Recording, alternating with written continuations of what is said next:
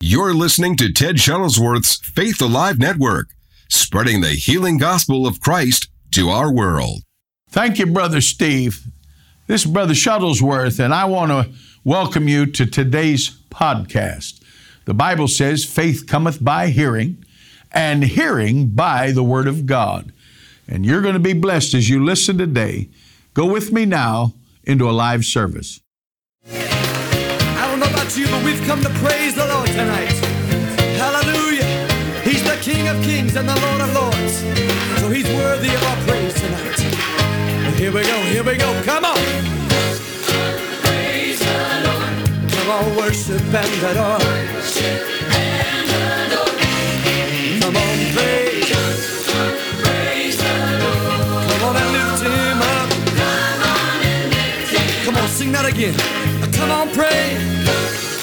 Praise the Lord.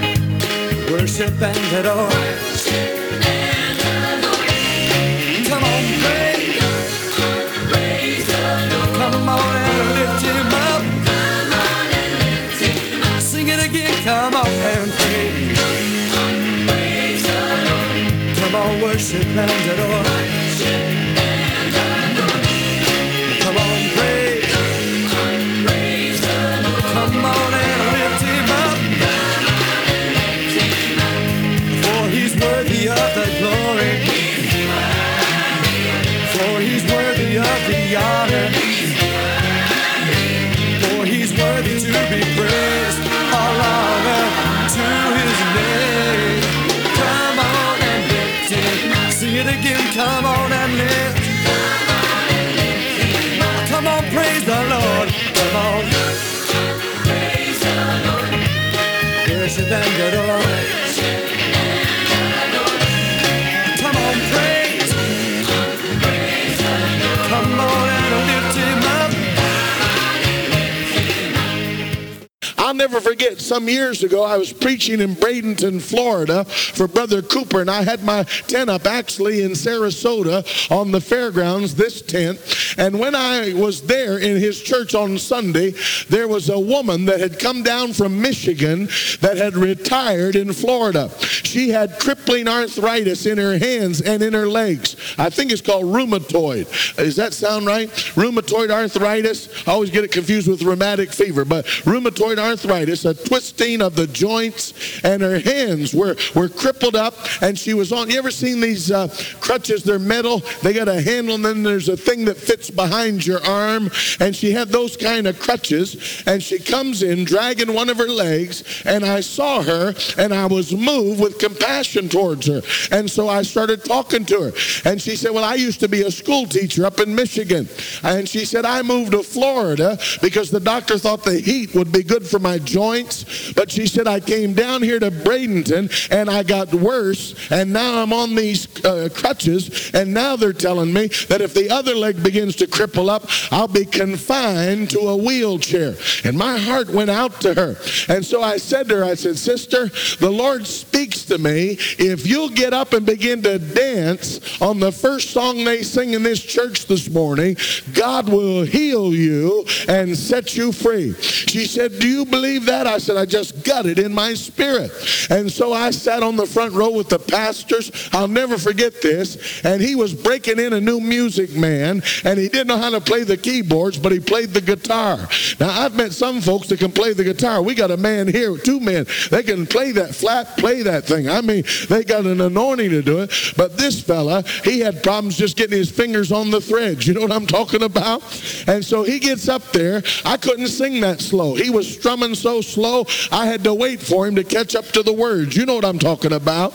And I thought, oh, Lord, this is the worst music I've ever heard in my life. And he's up there just banging away on that old dead guitar that he got from Sears and Roebuck for $10. And someone told him he was anointed in music, and he believed them instead of God, and he should have stayed in the factory making tires in Akron. But he come on down to Florida to pester us. So here he was with his old dead guitar, and he was trying to make it work, and there was no anointing. that I could sense. I couldn't believe. And the first song he sings, he starts singing the deadest song I ever heard in my life. And I hear this noise behind me, and I look, and it's the school teacher from Michigan, and she's taking her crutches and dragging herself out of the pews, and she's getting out in the aisle to do what I told her to do. And I can't believe it. I thought they at least have someone who could play the piano or organ, but all we got is our buddy that makes tires from Akron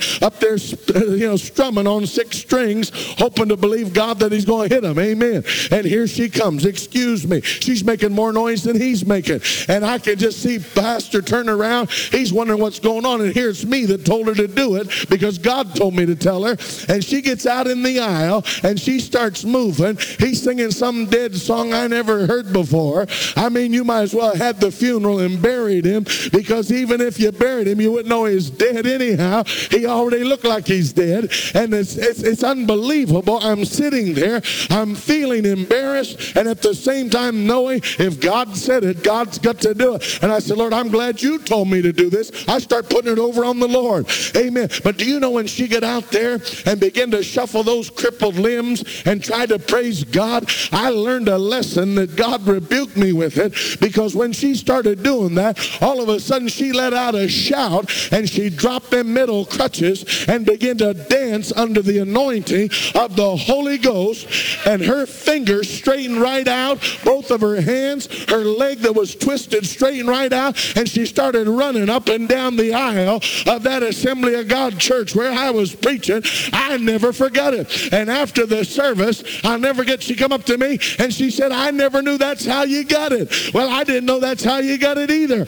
But I learned a secret, and that is when a man or a woman will offer up a sacrifice of praise, no matter how you feel, no matter how it looks, no matter what the circumstances are, no matter what the environment that surrounds you, you can be in the deadest, driest, coldest circumstance you've ever been in. But if you'll praise God, there is a God in heaven that inhabits our praise. And in this story, Bartimaeus shouted 2 times. Are you listening to me? And I learned this lesson. It's not enough to praise God once. You got to praise him again. Are you hearing me? Someone said he blessed me 20 years ago. He'll bless you tonight. Someone said I used to do that 15 years ago. He's still moving tonight. If you'll praise God, he'll lift you out of your depression. If you'll praise God, he'll heal your mind. If you'll praise God, he'll drive cancer out of your body. If you'll praise God, he'll heal you of AIDS and of the HIV virus. I'm telling you tonight that God inhabits our praise. You may not stop him on the first shout, but you can stop him on the second shout. Come on, shout hallelujah. Can you say praise the Lord?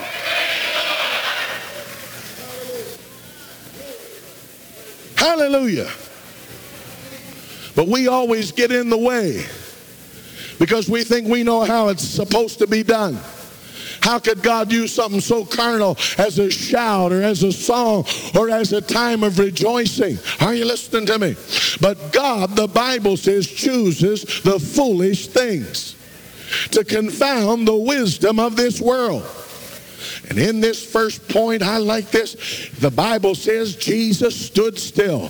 Why did he stand still? Because the men were shouting when the church disciples didn't want him to shout. And there is this dynamic tension that you'll find in church life, and that is the old move of God is being fought by the new generation. But may I say to God, there is neither old or new. He's just God all by himself. You need to let your fences down.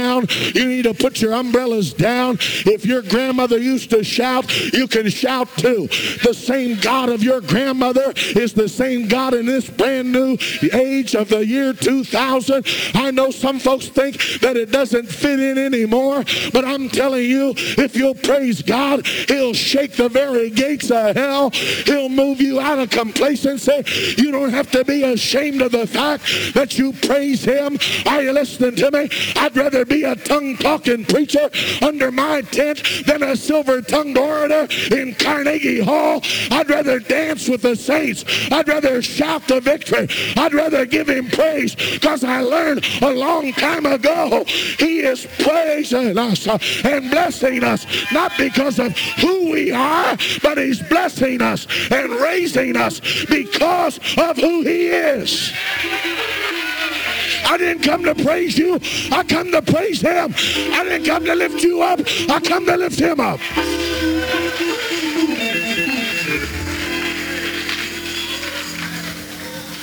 Some of us, we don't want to act that way anymore. We're ashamed. We're a little embarrassed. But I learned one thing about demonstration, and that is if you'll persevere, if you'll hang in there, if you'll keep pressing in, then God will honor your faith. I want to thank every one of you that are listening to Faith Alive Radio Network. I'm excited about this, and I am looking for people to stand with us on a monthly basis as partners to help us take the gospel of Jesus Christ around the world. I've used this saying for many years. Our cause is Christ.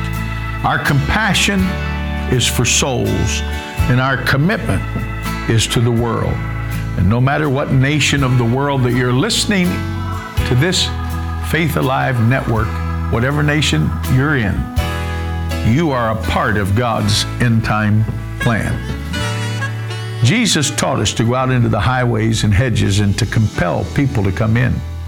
And by your support as a partner, you can help us do this.